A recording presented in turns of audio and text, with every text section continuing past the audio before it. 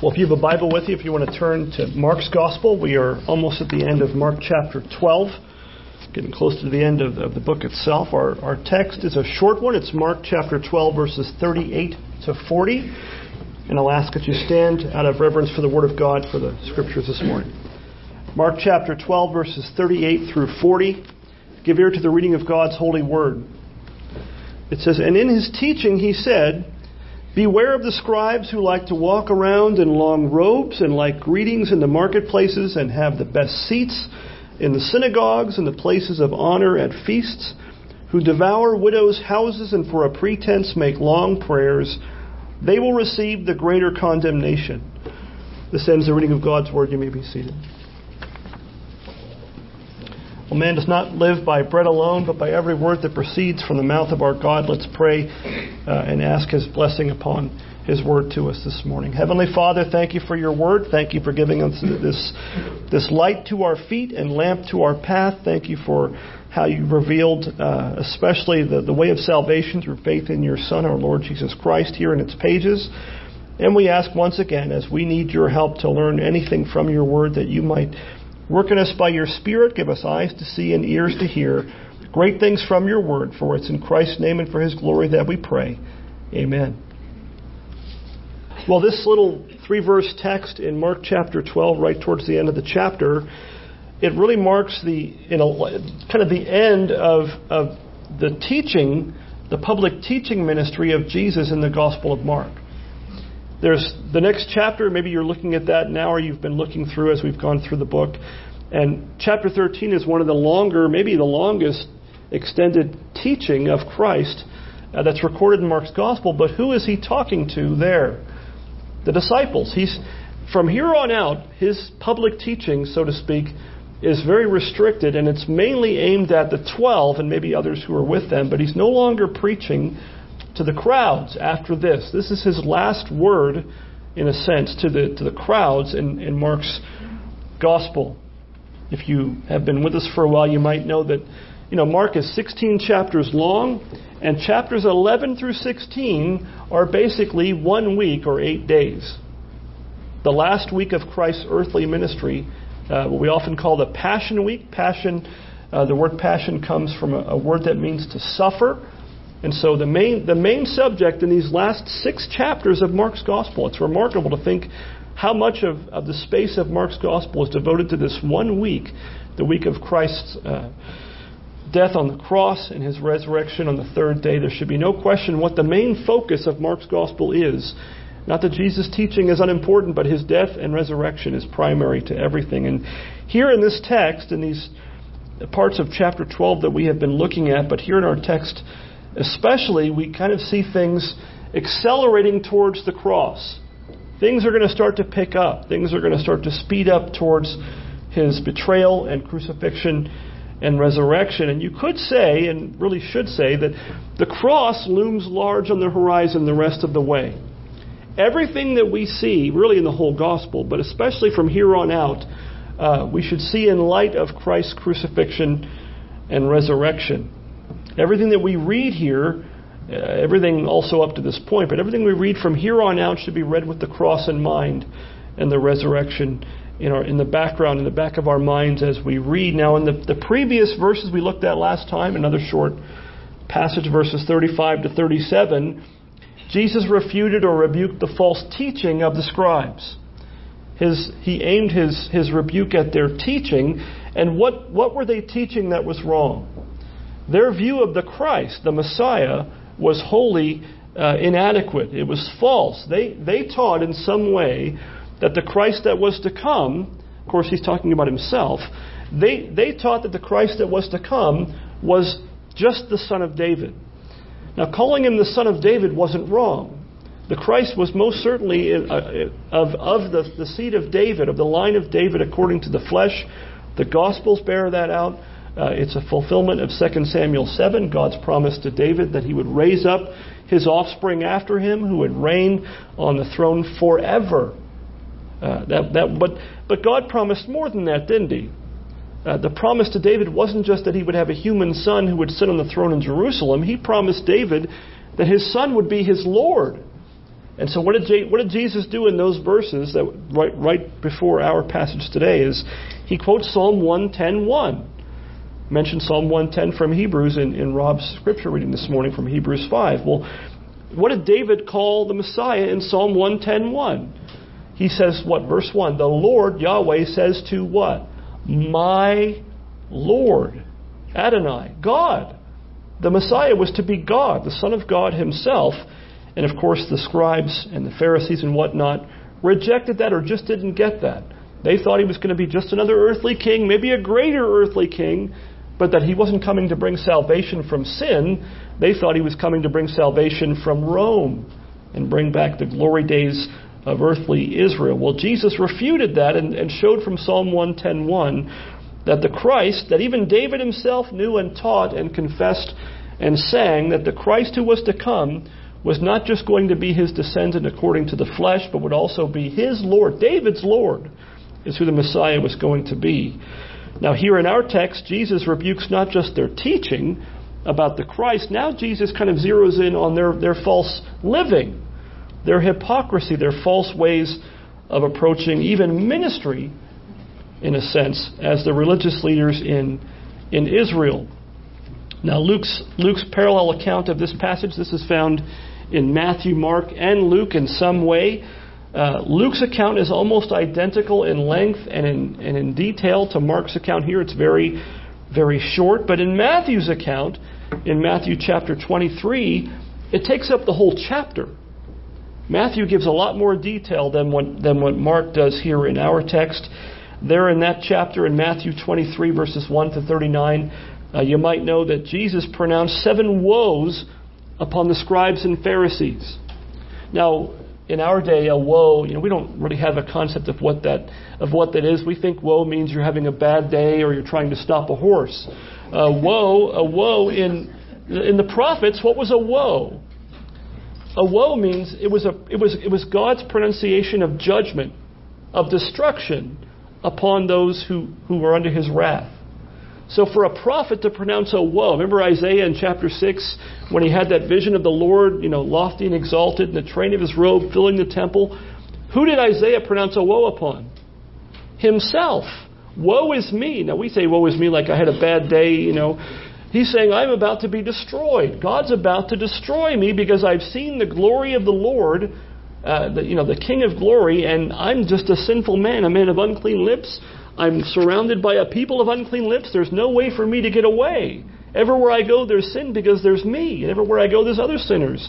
I'm a doomed man. And what did God do? God saved him. Well, here, back in Matthew chapter 23, Jesus himself pronounces 7 woes. Now, in the Bible, you don't want to read too much in the numbers, but the number 7 is very often a number of completion. And so for Jesus to pronounce 1 woe should make people's knees knock. For Jesus to pronounce 7 woes upon the scribes and Pharisees should have terrified them. It meant destruction was sure. Jesus is the Savior. He's also the judge. In the book of Revelation, people cry out to be hidden from what? The wrath of the Lamb. The Savior is also the King, is also the judge. Now there Jesus doesn't beat around the bush. He doesn't mince his words. He calls the scribes and Pharisees hypocrites 6 times in that short chapter. He calls them blind guides. And he also calls them serpents and brood of vipers. Gentle Jesus, meek and mild, had no problem rebuking the hypocrites and false teachers that would try to hurt his sheep. He never has a hard time with his words being direct when it comes to hypocrites and false teachers. The unbelieving religious Jewish leadership there, they already wanted Jesus dead. Now, if you remember the Gospel of Mark, if you've read through it, if you've been here with us through most of our study, all the way back in chapter 3, verse 6, they wanted Jesus dead already. That's been a theme, that their resistance to the Lord Jesus Christ is all throughout the book of Mark. They wanted him dead. Back in chapter 11, verse 18, it says there again, they wanted him destroyed. They wanted to destroy him then, so that has not gone down. Their desire to destroy him has probably gone nowhere but up. And his rebuke of their teaching, his rebuke of their lifestyle and quote-unquote ministry probably did nothing but further enrage them and egg them on and intensify their efforts and desire to have him put to death. So you see, sometimes when you read the Gospels, and in the book of John, for instance, Jesus, there's a time, there's an hour that's supposed to come, and Jesus isn't going to be betrayed and turned over to be crucified until that hour comes. Even his brothers, according to the flesh, at times in the Gospel of John, mocked him for not going openly to Jerusalem. Well, here, it's not to be disrespectful, it's almost as if he's daring them to do something. Now the time has come. Jesus isn't running away from anything. He really never was. But now the time has come, and so he openly, quite openly and publicly, rebukes the scribes, the Pharisees, these hypocrites, and that certainly played a part in their intensity of desire to have him put to death, the way that he rebukes them in front of the eyes of the people here. Well, the first thing we see in this short text is that Jesus tells us that we need to beware of the scribes. To beware of the scribes. In verses 38 and 39, Mark says, and in his teaching, he's still in the temple, he's still teaching the crowds. In his teaching, he said, beware of the scribes who like to walk around in long robes and like greetings in the marketplaces and have the best seats in the synagogues and the places of honor at feasts. Beware is a pretty strong word, isn't it? You don't usually toss that word around casually. We tend to only beware of things that we think of as actually dangerous to us, don't we? People sometimes, if they have a certain kind of dog, they'll put beware of dog on their fence, and a lot of times they're not kidding about that. But how many people, even inside the church, are slow to perceive any real danger in false teaching? Or in false teachers, for that matter. If somebody were to wave a gun around or a weapon of some kind, we'd be quick, most of us, to run for the hills or to do something. We'd perceive the danger when it comes to our physical bodies. We don't always perceive readily the danger when it comes to false teaching and false teachers. But it's not without reason that in Matthew 7, in the Sermon on the Mount, Jesus says this, Matthew 7, 15 to 16, Jesus gives a very similar warning here to what he does here. It says, beware of false prophets who come to you in sheep's clothing, but inwardly are ravenous wolves. You will recognize them by their fruits. Are grapes gathered from thorn bushes or figs from thistles? It says to beware. And what are they wearing? They don't look like wolves, right? It would be hard for a wolf to sneak up on sheep when he's just looking like himself. He dresses like another sheep. False prophets, anybody who falsely claims to speak for God, they don't come up to you with a sign around their necks with false prophet written on it for all to see. They don't come with a name tag identifying themselves as false prophets, although some do walk around our town wearing name tags, don't they? Jesus describes them as what? Ravenous wolves. They're not just wolves, that's dangerous enough. A hungry wolf is even worse. And he says these wolves are camouflaged in sheep's clothing. What's Jesus saying? He's saying, in a sense, you don't recognize a prophet by his suit, but by his fruit. By the fruit of the person's life and the fruit of their teaching. Our Lord would have you and I to be on the lookout, so to speak, for false teachers, false shepherds. We are to keep an eye out for them. That's a lesson that many of God's people in our day, and probably every time, have still been very slow to learn. To be on the lookout for such things. You would never knowingly eat or drink poison, would you? You wouldn't look for food in a place where poison would be stored, and yet how many willingly eat or ingest far worse poisons to their soul? False teachings, unbiblical teachings that poison the soul and lead many astray. Now, what was it about the scribes in this particular case that Jesus warned the people about here when it came to their lifestyle and their way of doing ministry? First thing he says to them is that they saw their position, their religious authority in some ways, as a means of gaining prestige or privilege. They live to see, what's the saying we say? Some people like to see and be seen kind of thing. That's kind of what they were about. They wanted to be seen by others. They wanted to be esteemed highly of them. Jesus says in verses 38 to 39, they like to walk around in long robes. In other words, they wanted to stand out. They wanted people to notice them as being the scribes and to recognize them for what they were. They liked greetings in the marketplaces. This isn't just, like here in this little town of Ramona. When I go to the grocery store, somebody might recognize me, famous pastor, right, and say, "Hey, pastor, that's not what he's talking about.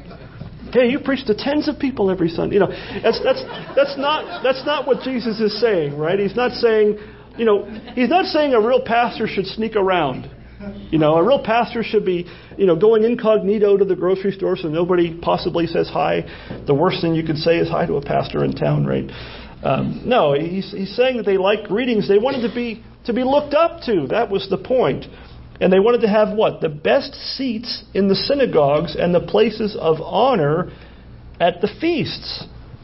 They wanted to be seen. They wanted to be looked up to and revered. That's what they saw ministry as an opportunity for. In other words, pride and vanity, ambition, is what characterized their view of ministry and of their authority in ministry. They were about being noticed, being deferred to, being honored by other people. And here's maybe the thing.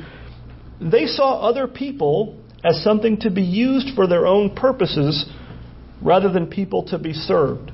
They didn't see themselves as servants of the Lord and of God's people. They saw other people as there for their own benefit. Much like I would say many people in our government seem to think about the people of this country. Both things are wrong. We should be serving people, not thinking of ourselves as being able to use them for our own benefit. They were self-serving, self-centered. That's not ministry. And yet they put themselves forward as being ministers of some kind. And as if that wasn't bad enough, the scribes also saw their, quote, ministry as a means, an unjust means of attaining material prosperity, didn't they? What does Jesus say in verse 40? They did what? They devoured widows' houses. Sometimes if you've read the Bible for a long time and you've read this phrase in Mark and other places, it kind of loses its punch. That should fly off the page at us.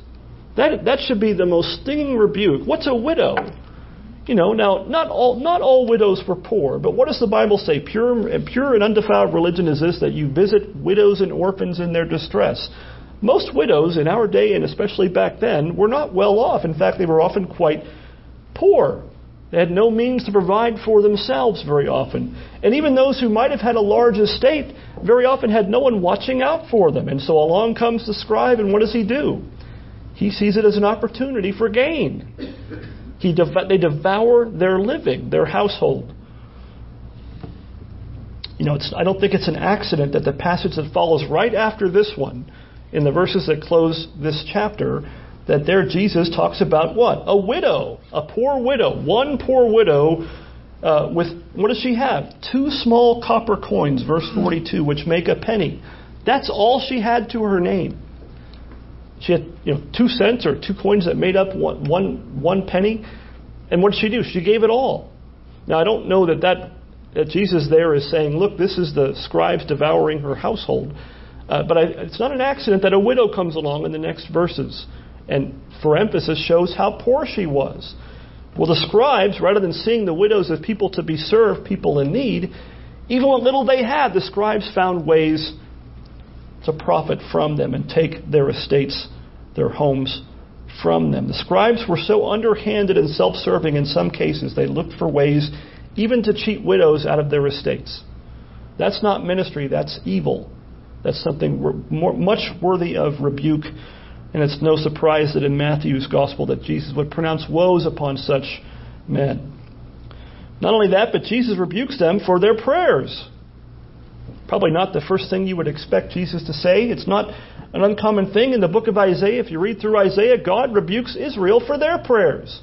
He tells them, when you raise your hands in prayer, I'm going to hide my eyes from you. Why? Because your hands are full of blood. You can't live like the scribes did. The scribes were a chip off the old block. These unbelieving ones. Anyway, they were a chip off the old block that Isaiah dealt with hundreds of years prior to that. They prayed, what does he say? They prayed long prayers, quote verse 44a, what? A pretense. A pretense. It was a show. Matthew 6, verses 5 through 6. This is right before where Jesus gives us the Lord's Prayer in Matthew 6. Jesus there in those verses rebuked the hypocrites for how they prayed. Not that they shouldn't pray, but the way they pray. This is what he says there, Matthew 6, 5 through 6. He says, when you pray, you must not be like the hypocrites. For they love to stand and pray in the synagogues and at the street corners, that they may be seen by others. Truly I say to you that they have received their reward, but when you pray, go into your room and shut the door and pray to your Father who is in secret, and your Father who sees in secret will reward you. Now, Jesus is not condemning public prayer. He's not saying, when you go out to eat tomorrow, don't pray. Keep that to yourself. Pray at home where you won't bother anybody. He's not saying, hey, at church on Sunday mornings on the Lord's Day, let's not have so much prayer in the service. I know some people that would love that. I know some churches you would think prayer is the most offensive thing in the world because it's so foreign to their worship. He's not saying that at all. He's saying, when you pray, your main purpose, even in public prayer in the church, should be to be heard by God. It should be edifying, but it should be not to make yourselves look good. Not to make yourself seen as being more holy or whatnot. And what does Jesus say their reward is for such prayers? Their reward is that the hypocrite is being seen by other people. That's it. In a sense, he's saying, you weren't praying to God in the first place. You were praying to the people around you. Well, guess what? They heard you and that's all you wanted. That's all you get. God doesn't hear and answer prayers like that. That kind of prayer is wasted breath. It doesn't really truly deserve to be called prayer at all. Verse 40, Jesus says that such hypocrites, quote, will receive the greater condemnation or judgment. Now, what does that tell you about false teachers? About the hypocrites that go under the name of scribe or minister or whatever names they use? The Lord sees all of it. The Lord will, in fact, judge hypocrites and false teachers in due time. It doesn't go unnoticed. No one gets away with it, so to speak, in the life to come. No wonder James chapter 3, verse 1, James gives us a following warning. He says, not many of you should become teachers, my brothers, for you know that we who teach, notice that James puts himself in there. He says we. He doesn't say you all. He says we who teach will be judged with greater strictness. They should put that on the chalkboard of every seminary classroom and every such place that be careful what you ask for. Don't put yourself forward if God has not called. We should be very careful about becoming teachers. That's a sober warning that we should be considering carefully. Anybody who would put themselves forward as a teacher of God's Word should weigh those words carefully. Well, we've already said that we have to be on guard. Jesus says to beware of false teachers, of the scribes. That might be more true in our day than it was even when Jesus first spoke those words, that we have to beware. But how? What do you do? How are you to beware? How are you to recognize a scribe, a modern-day scribe, or a false teacher when you see or hear one? We have to learn, you and I have to learn to test all things. To test all things in order to beware of modern-day scribes and false teachers. John in 1 John 4:1 says this, Beloved, do not believe every spirit, but test the spirits to see whether they are from God, for many false prophets have gone out into the world. You notice what he says there, that one little word, many. In other words, sometimes we act like, watch out, but you really don't think there's any danger of it. You think, well, he's exaggerating the point. That, chances are you'll never hear or see one. John says, back in the first century, that many had already gone out. When you read the Old Testament, you see many examples of false prophets. In fact, you see many false prophets in the Old Testament that were embraced by the unbelieving people. In fact, what did they do to the true prophets? They killed them, abused them, rejected them, called one of them the troubler of Israel, didn't want to talk to them because they never have anything good to say. They always had rebukes for sin and things, so people don't like to hear that. They've never liked to hear that. That's not a new thing. Well, how are we to test the spirits to see whether they are from God? That may sound like an odd phrase to begin with. Test the spirits. He's just saying, test where the doctrine is coming from. How do you know? Well, you test those things by the Word of God. You examine everything you hear by the Scriptures. Test what you hear by the Word of God. Beloved, do not take your pastor's word for anything. Don't take my word for anything. Come here with your Bible open. Pay attention to what's being said and examine it by the word of God. Any pastor that would get offended by you doing that shouldn't be your pastor. That's what the Bereans in the book of Acts chapter 17 were commended for doing, isn't it?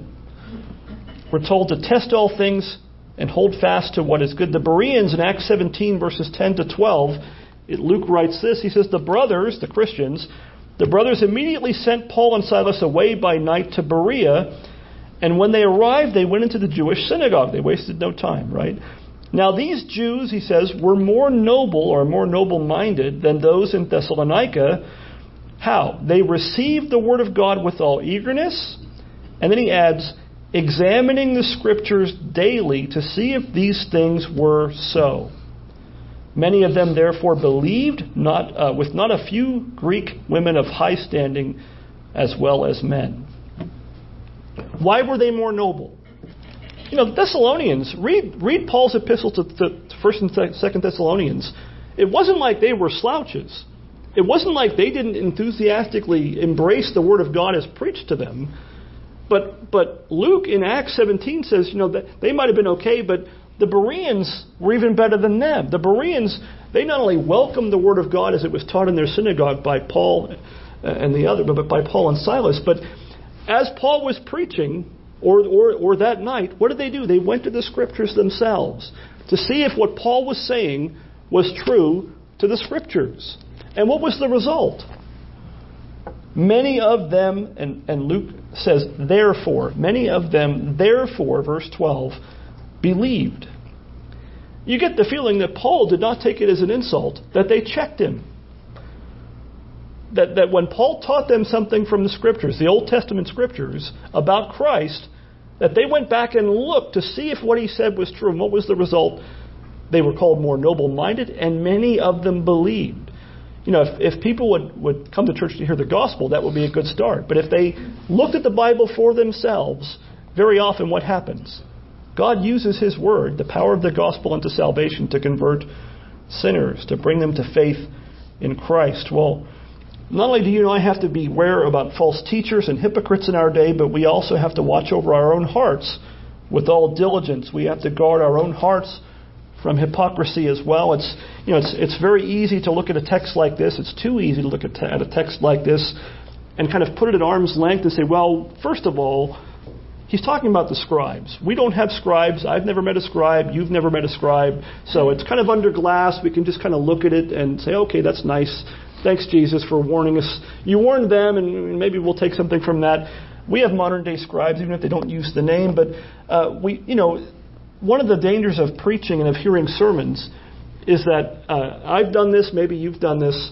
Have you ever heard a sermon? Maybe you're doing this now, I hope not, but I've done this, where you hear something and the first thing you think of is, I know somebody who needs to hear this.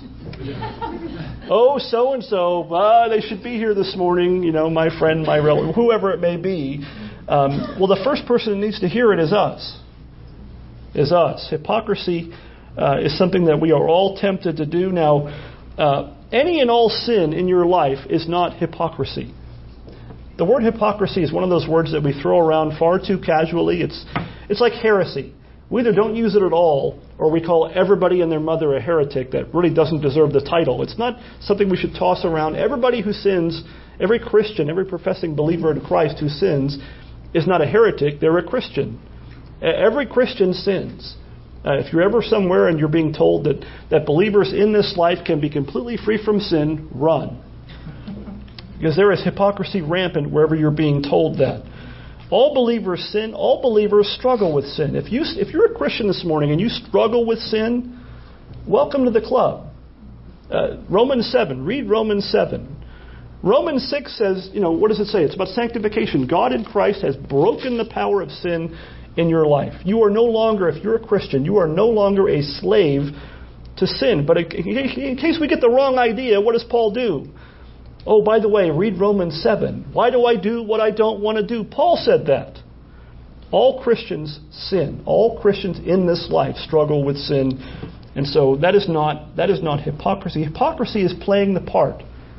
The word hypocrite comes from the word for those masks that you used to see The only thing I can think of is, this is terrible, but the Three Stooges, before the show, they'd had those two masks, the one smiling and the one frowning. It was those masks. The hypocrite is the mask. It's someone that plays a part. It's someone who acts holy when other people are watching, but lives completely like an unbeliever when no one else is watching but God.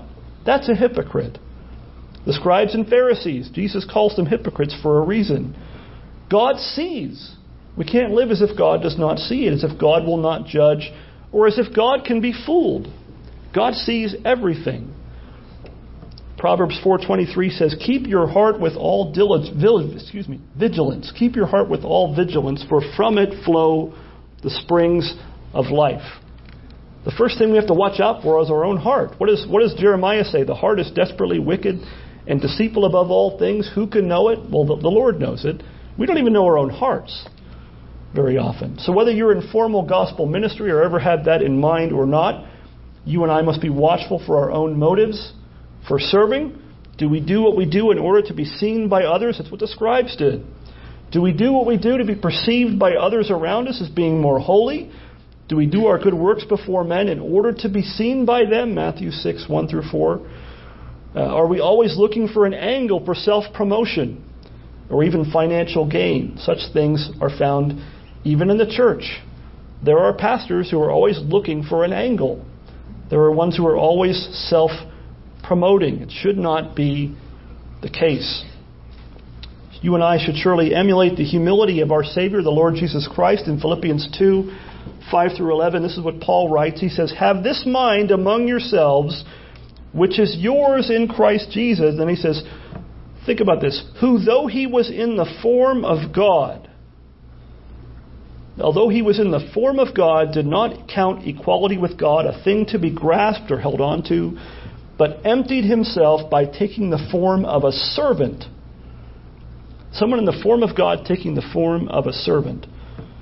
"Being born in the likeness of men and being found in human form, he humbled himself by becoming obedient to the point of death, even death on a cross. Therefore God has highly exalted him and bestowed on him the name that is above every name, so that the name of Jesus every knee should bow in heaven and on earth and under the earth, and every tongue confess that Jesus Christ is Lord, to the glory of God the Father."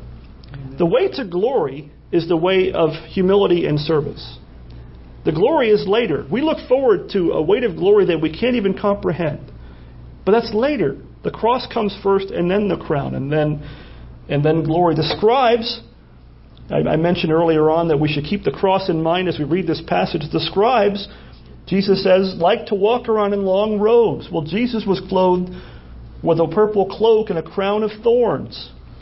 Jesus, the Christ, the Messiah, the one they were supposed to point to and serve, didn't walk around in long robes. He walked around being mocked in a purple cloak and put a crown of thorns on his head, Mark 15:17. The scribes, they liked the greetings in the marketplaces. Jesus, the King of the Jews, the King of Kings, heard soldiers mocking him and crowds yelling, "Crucify him," in Mark chapter 15, verses 13 and 14. Twice the crowd say, "Crucify him," their king. The scribes liked the best seats in the places of honor. Jesus was willingly nailed to a cross for our salvation, a place of shame and pain and death. The scribes devoured widows' houses. What does 2 Corinthians 8:9 say? That Jesus, though he was rich, yet for your sake he became what? Poor, that you by his poverty might become rich. You know, the more that we understand the riches that we have in Christ, the less we'll be looking after anyone else's estate or devouring widows' houses. The Lord Jesus Christ is our model for ministry. Whether you be a pastor or someone working behind the scenes or bringing someone a meal, whatever the case may be, the Lord Jesus Christ is the Son of God, the Lord of glory. What did he do? He humbled himself and laid down his life to save sinners like us. Though he was rich, yet for our sakes he became poor, so that you by his poverty might become rich. We have every blessing in the heavenly places in Christ Jesus, Paul tells us. In heaven, no one's going to be thinking about what material things you had here or didn't have because of serving the name of Christ. We will have a weight of glory that we can't even comprehend, all because of what Christ has done in laying aside his glory for a time for our salvation. Let's pray.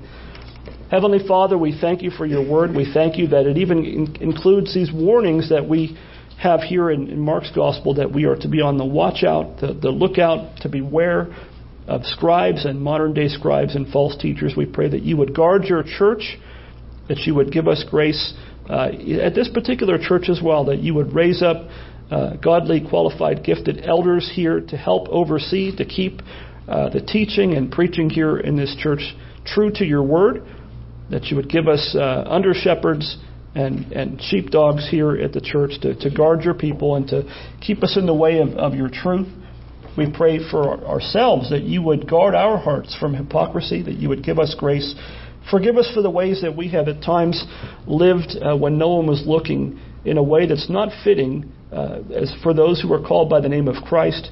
When you see all things, forgive us for our sins, forgive us for our duplicitous ways, and give us grace, the grace of humility and the grace to live every day as those who are under the watchful care of our Heavenly Father. That you see all things. Give us grace to live before you in a way that's pleasing in your sight, to seek to please you in all things and to edify each other, that we might be more like Christ, your Son, our Lord, who, though he was rich, became poor for our sakes, that we might have all the riches in heaven in him. For it's in Christ's name we pray. Amen.